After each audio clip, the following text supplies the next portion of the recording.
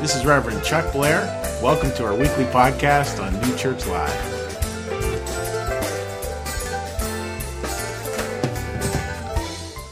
So, great big good morning to everyone again. It's great to be here with you today. And what we're going to be talking about today in our next session on looking at the idea of belonging is the idea of can we imagine a new world?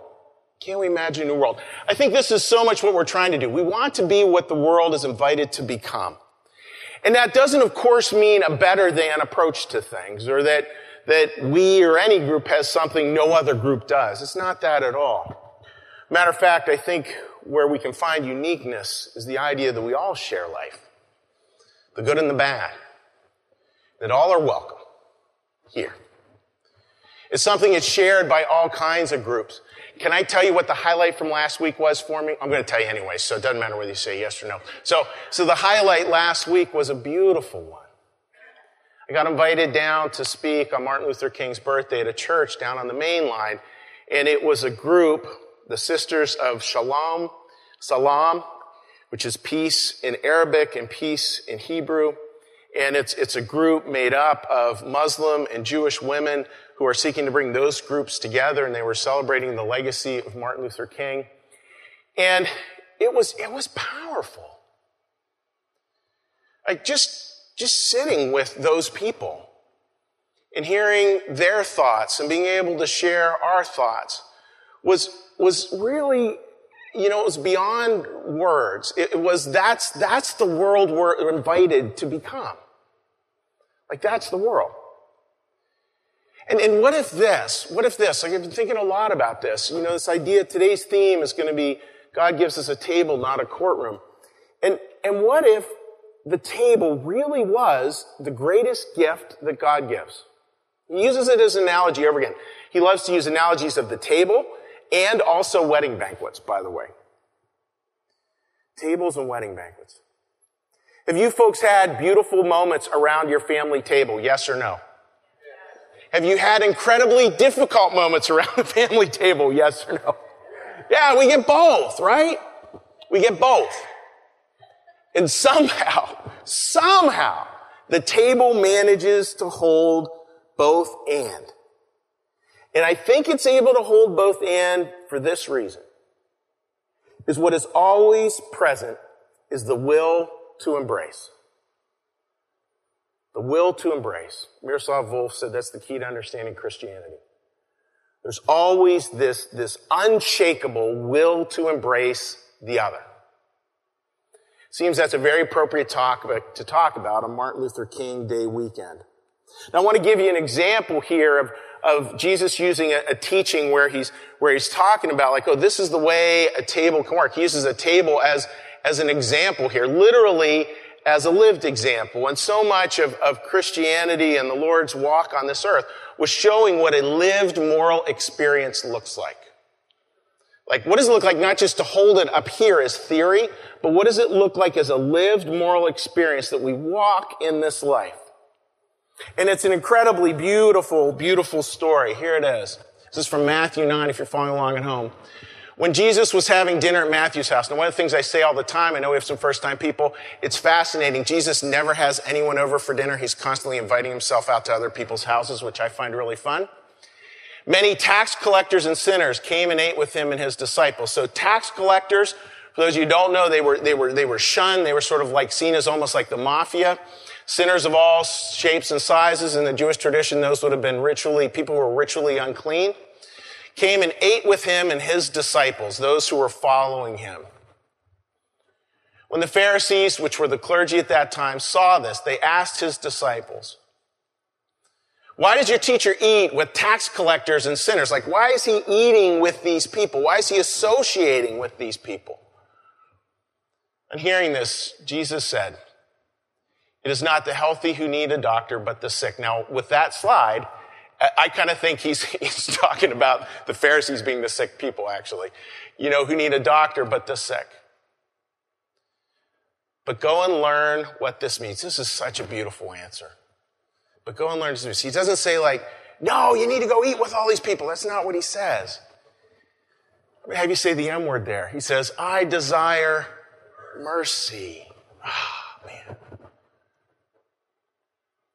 I desire mercy, not sacrifice, for I have not come to call the righteous, but the sinners. Incredibly powerful passage there, talking a lot about the world and the world that he was desiring.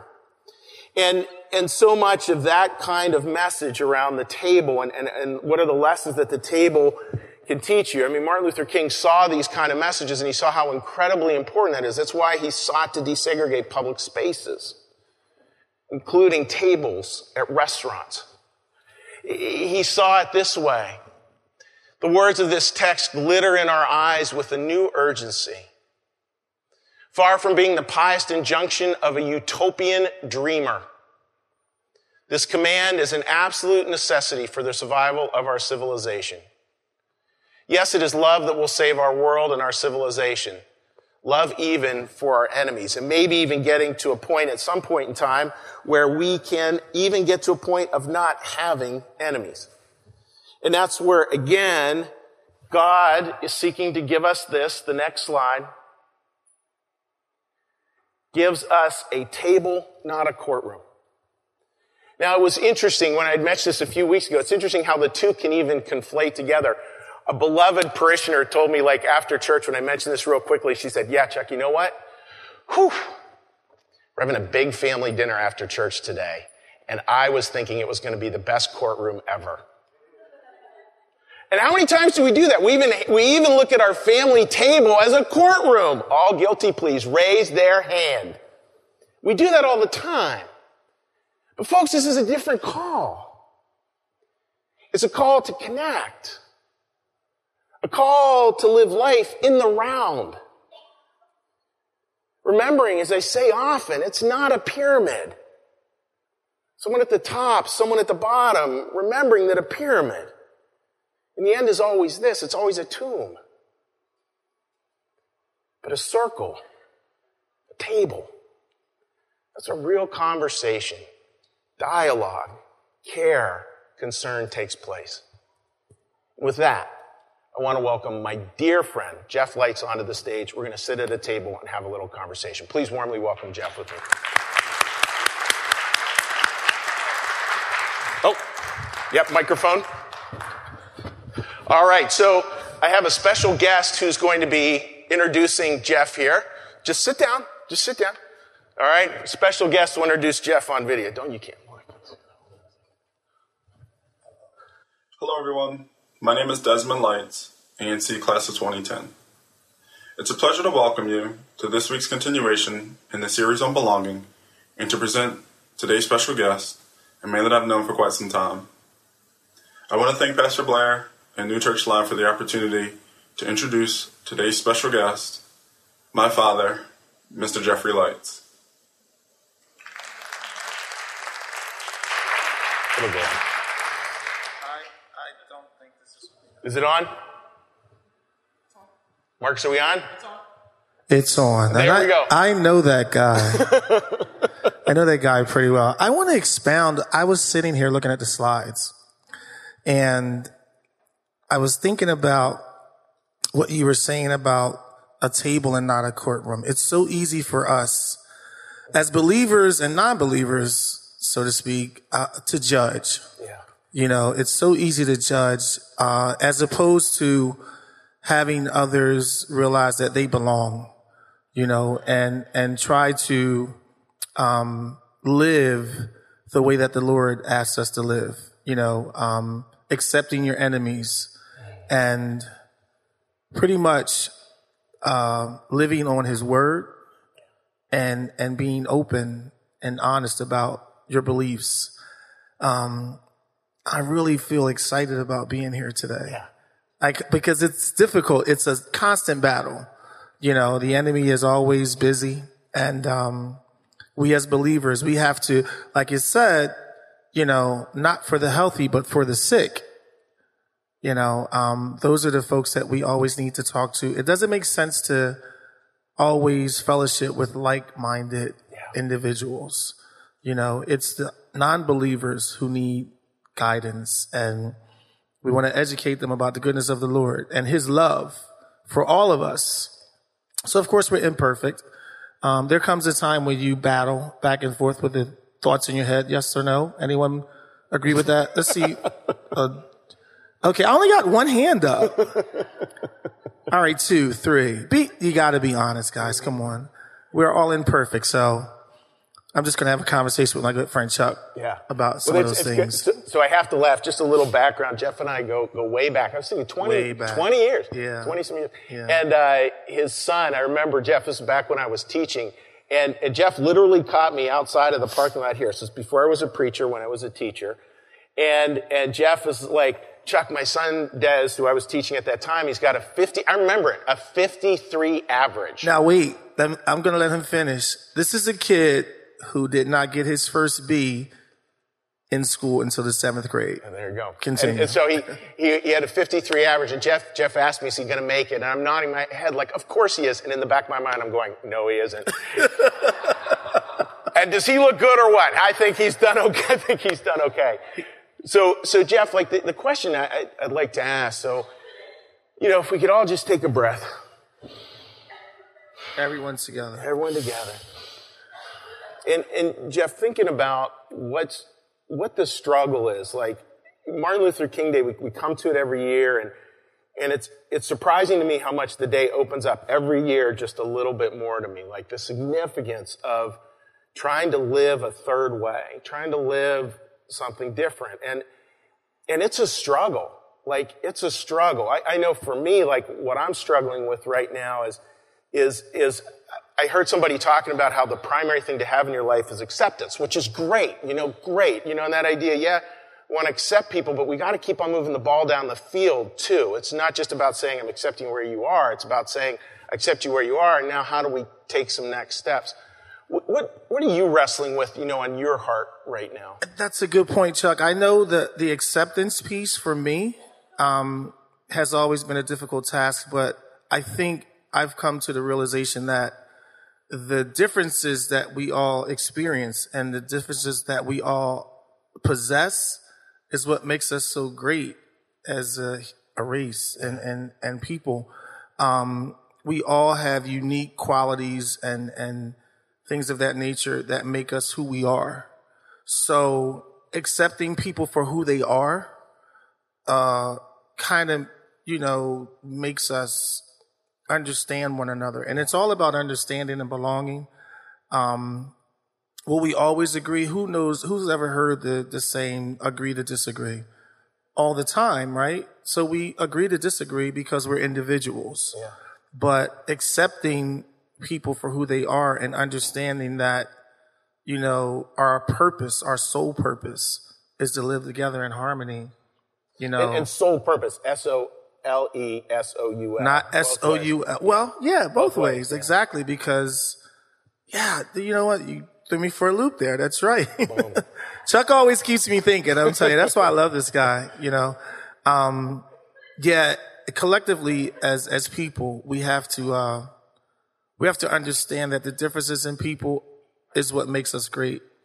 And accepting people for who they are will make us even greater, and bring us closer to God's love. There's times when we are not worthy of his love.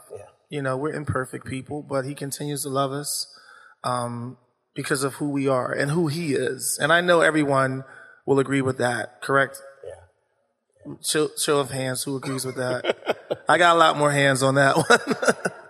Can I ask you a question with that? Yeah. Interrupt there. So when you think about like your own life, like right now, who's somebody who you look at, who's on your heart, who's just different than you, but boy, you've really enjoyed like kind of their company. Somebody you're like, they've got this difference, but boy, I've come to really appreciate. So the reason I'm sitting here today, and he's not much different than I am, to be honest with you. I'm not sure if you all know Kevin Gibbons. He's the head coach of the basketball team at Academy of the New Church. And we kind of lost touch years ago, and I ran into him at a basketball tournament. Des and Malcolm had to be like in their middle school years. So we talked, we kind of caught up, and that was it. So 2 years later, I get this phone call. I leave work and I have this message. And he says, hey, Jeff, this is your old teammate and friend. He didn't say Kevin. He told me his nickname. Squeeze. And he says, I know one of those boys should be going to high school right now. Give me a call. I want to, let you know about this opportunity I have for one of your sons. And or even both of the boys. So I called him up, and I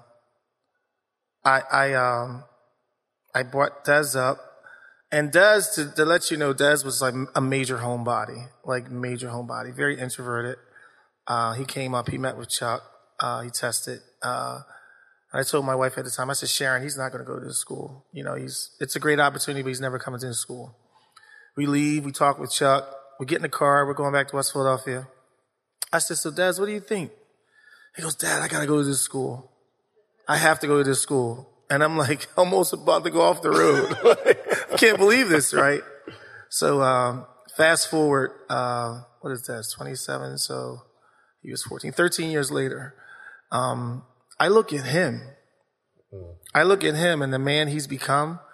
And I learned so much from him and Malcolm, about, taking the next step and accepting people for who they are.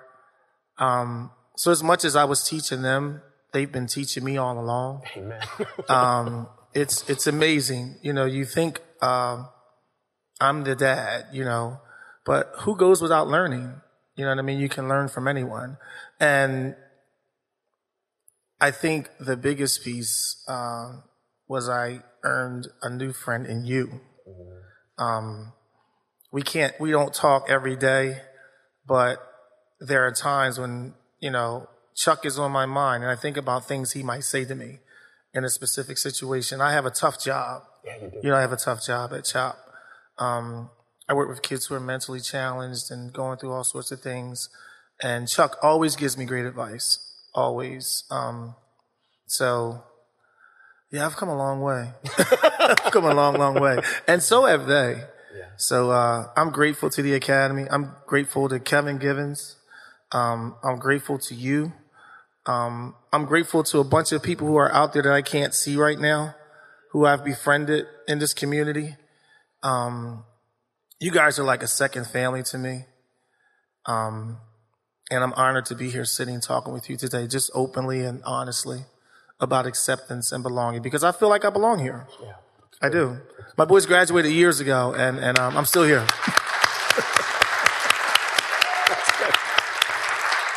I'm not going to get all teary-eyed. I was close. That's why I had to cut it off.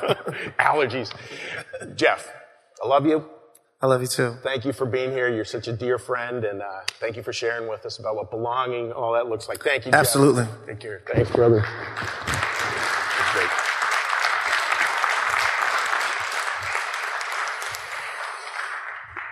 Now, folks, as the band comes out for a middle song, just think about in your life, like how much that diversity matters. How do we embrace it? How do we create that table? As somebody who's watching online said, this table that has these magical chairs that keep on replicating and keep on growing. And knowing this, the beautiful part about a table is you have a choice. You have a choice. We can choose certain kinds of tables. And a lot of those tables, my friends, are so good, so filled with love, in such a way to create a sense of belonging for all our brothers and sisters. So I want to talk some about this idea now about fellowship and table and belonging. And I want to look at a story dealing with Martin Luther King that was about that very thing. How a table sometimes is easy, sometimes is hard, but that there's incredible lessons plugged within it. Incredible lessons we can learn there. This story starts in Greensboro in 1960 with these four young men who decided, for the kids in the audience, they had decided that this segregated kitchen counter where they would not be served because they were African American, they decided, we're going to sit here until someone serves us. Until someone serves us. So they started out just as four, and then the next slide, then this happens. All of a sudden, a bunch of people. Pretty soon, it's literally into the hundreds of people in this. And then this happened, the pushback happened. A lot of people didn't like that idea. Can we hold that slide up here, everyone? A lot of people didn't like that idea, so they came in to these people who were sitting in, and by then it was African-American students and white students, and people who didn't feel that way came in and they started doing things like dumping sugar on their head and coffee on their head and all of those kinds of things. That's the pushback. That's where we're always struggling with the will to embrace. Because I think the will to embrace means that we have to look at this, and we have to look at these pictures, and we have to look at the totality of the picture. Coming at the whole thing with compassion. Coming at the whole thing with as best we can with love. There's nothing easy, folks, about approaching these kinds of events, whether that be in American history or today. And Martin Luther King said something fascinating. Hate distorts the personality of the hater. We usually think of what hate does for the individual hated, or the individual hated, or the groups hated. But it is even more tragic. It's even more ruinous and injurious to the individual who hates. I'm going to ask the booth, if the booth could scroll the whole way back to that picture of the people dumping sugar on other people's heads. This message, folks, and Jesus' message, the message of the third way, isn't just about saving people who are at the counter. It's really about trying to save everyone. And that salvation, that idea of that salvation comes down to this idea of freedom. Folks, if you have hatred in your heart, you are not free. I want to say that again. If you have hatred in your heart, you are not free. That's what I think in a certain way makes the third way message so incredibly challenging and hard to follow, because it's not a simple binary of either or. It's about how do we embrace a both and that moves forward out there into the world. Some of that gets really hard.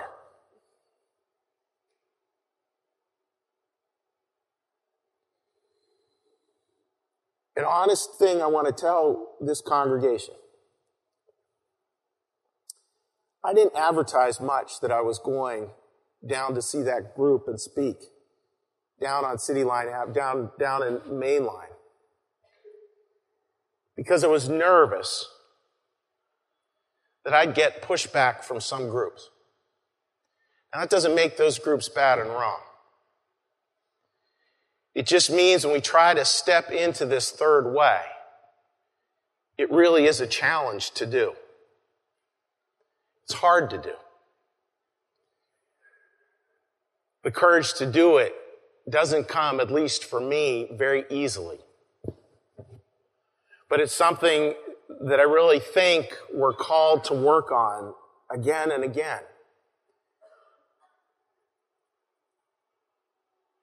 Our worlds are so in need of this stepping out in that way, are so in need of new forms of table fellowship, of new forms of kinship, of new forms of connecting.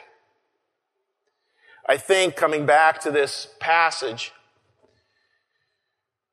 the Lord never turns his face away from anyone, spurns anyone, never casts anyone into hell or is angry. Blazing anger is attributed to God in the world, but it's actually the blazing anger in us. We're asked to kind of face this stuff and to understand that if we have hatred in our heart in any way, shape, or form, and that hatred is somehow connected with anger in any way, shape, or form,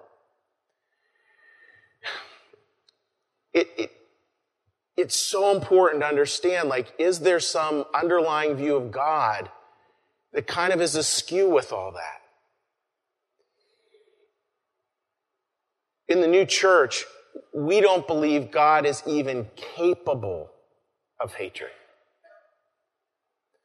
We don't believe God is even capable of anger. We certainly are. But God certainly isn't. And the way in the new church we hold that is when we look at the Bible and we see passages that appear to show that God's really angry. As Emanuel Swedenborg said there, that's really our anger showing up in those words, not God's. So much of what this call is to is trying to figure out this will to embrace. This simple will to embrace. And I think the will to embrace, it's folks, it's like, like we have a dog who's like, anytime I come home is thrilled to see me. Anybody else have a dog like that? Right? Is that a good feeling or what? Like, that's the world I think we want to create.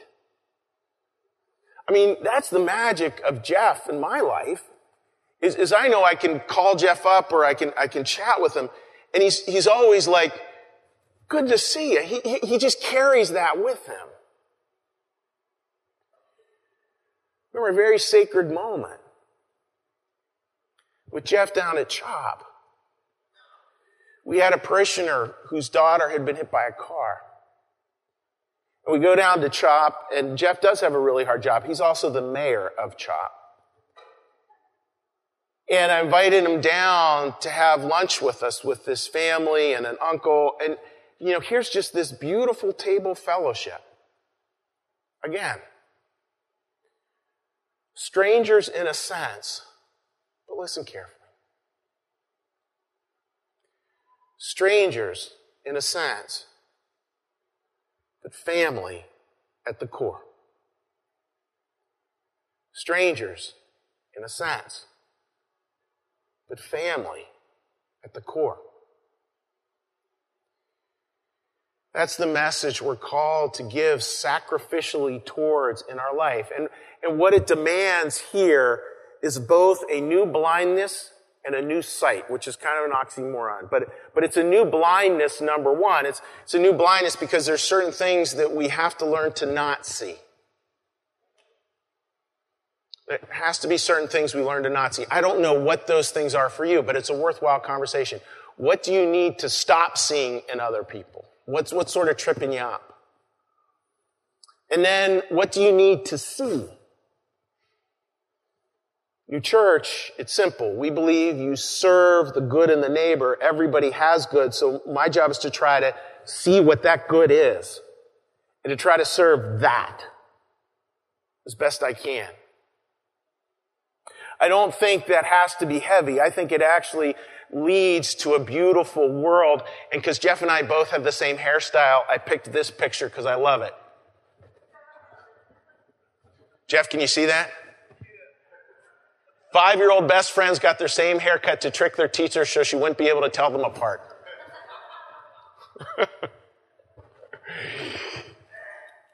That's the world. That's the third way. That's what we're searching for. That's what Martin Luther King would say. It's not about me, it's about Jesus and about how he lived. And can we follow that? Because when we follow that and we give to it sacrificially, step by step, the world starts to change. The table starts to grow.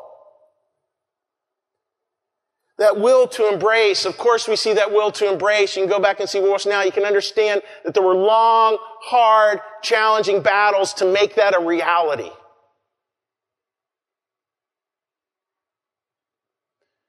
But that in the end, we can choose it, and we can choose this kind of world. Take a look at this passage from the Theology of the New Church. The Lord's kingdom. Thy kingdom come.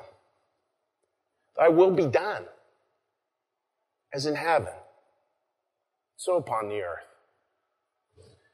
The Lord's kingdom, whenever you say the S word there, the Lord's kingdom consists solely in mutual love.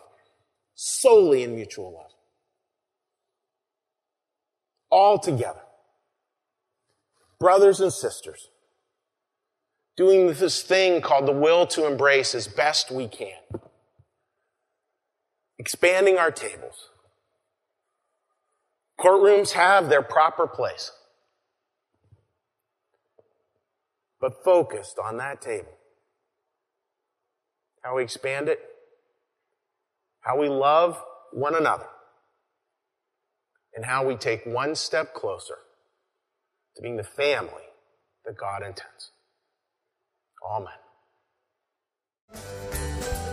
Thank you for listening. You can support this podcast at www.newchurchlive.tv.